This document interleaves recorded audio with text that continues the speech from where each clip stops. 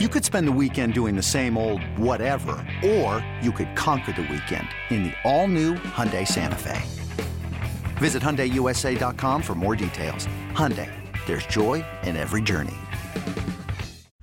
Broncos country. Let's ride with Touchdown Denver. Touchdown Denver. Hosted by Nick Ferguson and George Stoia. Touchdown Denver.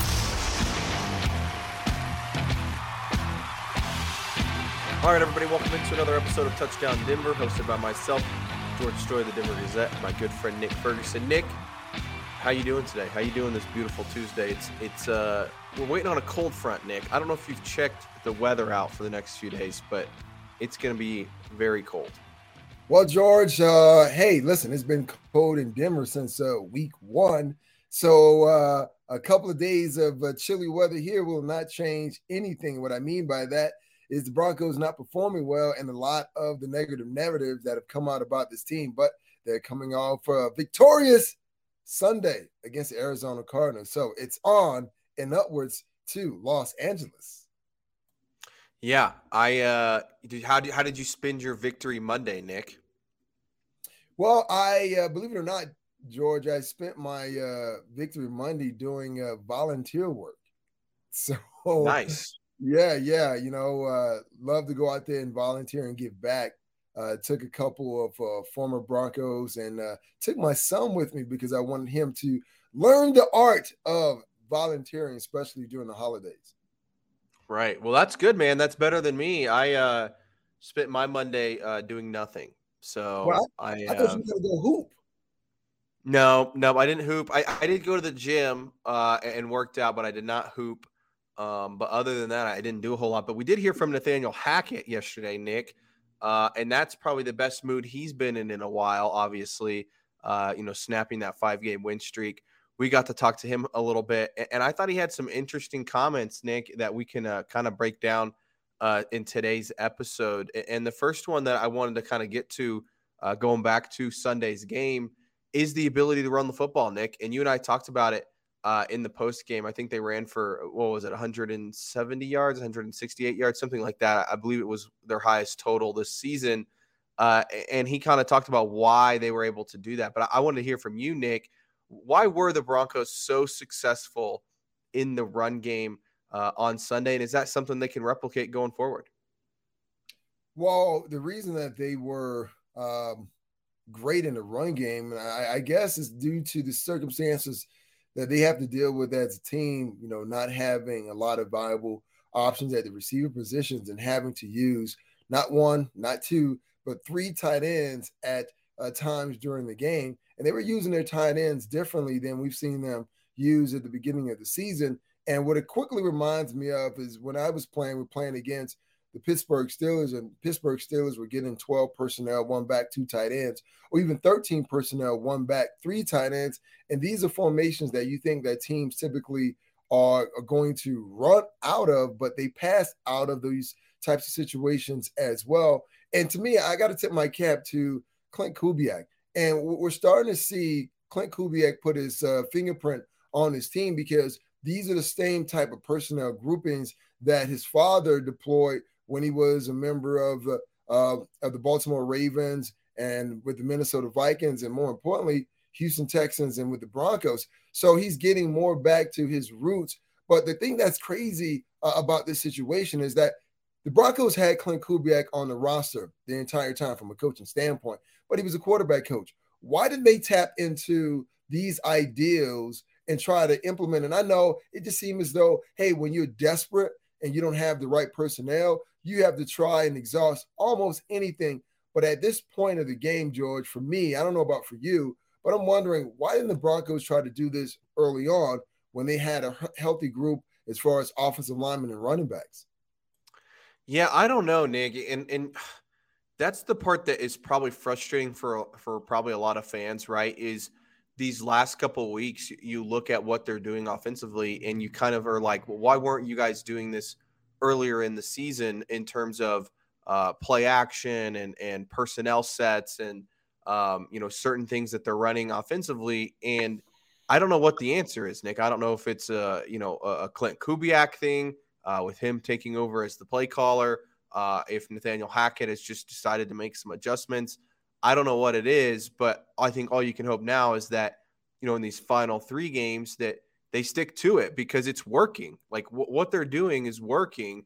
They're moving the ball better than they did previously. They're scoring more. Like I thought it was an interesting stat thrown out there yesterday, Nick, that in the first 12 weeks of the season, they only scored 6 touchdowns in the second half.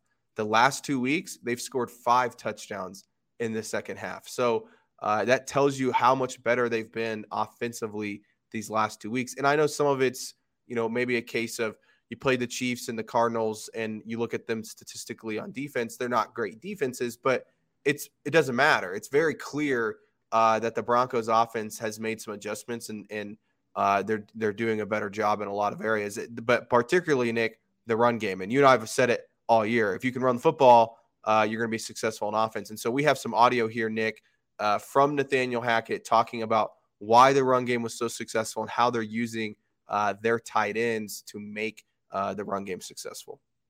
It was great to get Beck back. He's been out for, I want to say, 2 games. The past 2 games he's missed. I think when you have him back there, he gives you another dimension with his ability to move and lead block to gain some angles. And we used all those guys. We used Saab, we used Tomlinson, I think, and Dulcich. All 4 of them I thought did a really good job. We were able to present some different pictures, go in some different personnels, and we really committed to the run game. And that audio there was from Broncos.com. But, Nick, one guy I wanted to point out in there that he talked about because he has been injured is Andrew Beck. And I wonder if that played a little bit of a factor of them being able to run the ball a little bit more effectively. I remember earlier in the season, Andrew Beck was their guy. He was their leading blocker in the run game. And obviously getting him back from the hamstring injury that kept him out, I think, several weeks, I think was a big boost. Well, it definitely was a big boost. When you look at the tight end, Tomlinson, who scored his first touchdown, I guess, of his career, Eric Saubert, who was in that mix as well, and Greg Dulcich, Andrew Beck is the better of the tight ends as far as when it comes to blocking. There was a play that took place in the game where the Broncos tried to run off their left side, and Eric Saubert was kind of the lead blocker. He passed up Budda Baker to go to the next level, and Budda Baker made the tackle on the running back.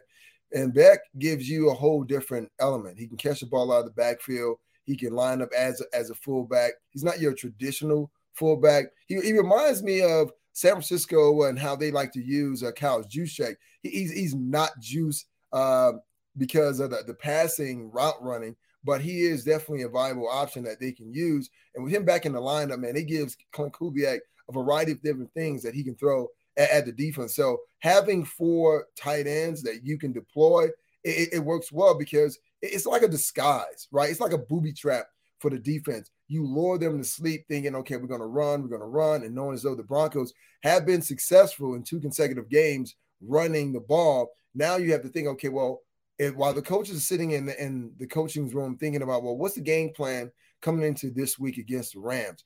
Now you run that same action, and now maybe you can sneak those guys out of the backfield, sort of like Sean McVay would do with Tyler Higbee. So now you can give them some of their own medicine, knowing as though this version of the Broncos offense is similar, not exact, but similar to the one that Sean McVay runs with the Rams. Yeah, no, it really is, Nick. And I think that we're starting to kind of see it actually get pieced together. I don't know if you watched any of the Monday night game last night, but you watch what the Rams are doing offensively, and obviously they lost that game last night, but they were able to run the ball, and they were doing some of the same sort of concepts that you saw the Broncos do this last week in the run game, and also some play action, and that's also what they're good with. Baker Mayfield, I'm pretty sure he's more efficient in play action, at least statistically he is. So you're going to see some of that from the Rams, and I think that's what you're going to see from the Broncos is some under center, get the guy out of the pocket, play action, that sort of stuff. So I do think that you're seeing some of that. Nick, one thing I wanted to bring up, we talked about the tight ends. I thought the wide receivers, it was one of their better games blocking downfield. And I think that was somewhat a result of Freddie Swain. I don't know if you noticed him, Nick. He was out there quite a bit, and I think it's because he's a really good blocker. He's a physical guy out there. But what did you think of the wide receivers blocking downfield? And obviously when you lose a guy like Tim Patrick before the season, their best blocking wide receiver, coming into the year. And so you don't have him. I wonder if, obviously Freddie Swain is not Tim Patrick, but he could maybe help fill that role a little bit in the run game. Well, Freddie Swain doesn't have to be Tim Patrick. All you have to do is just go out there and block on the perimeter.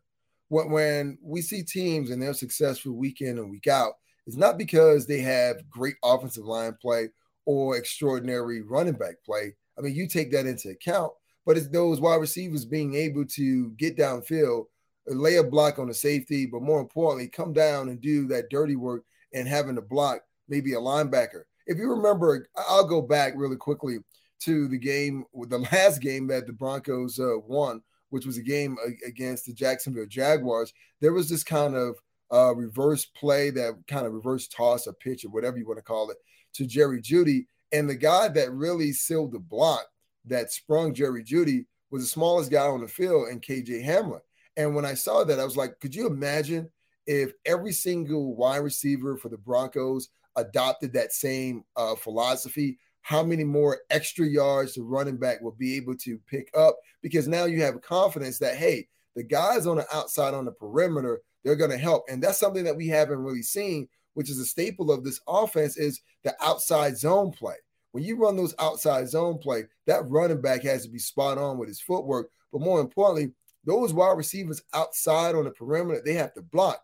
And Terrell Davis, drafted in the 6th round, extraordinary running back, Hall of Fame. Let me put something on his name. Hall of Fame running back Terrell Davis. He was exceptional because guess what? He had great vision. He had a great offensive line, but he had Rod Smith and Ed McCaffrey outside those numbers blocking for him. And that was the one thing that kind of got me. Knowing as though we live here in Denver, and we cover the Broncos all the time.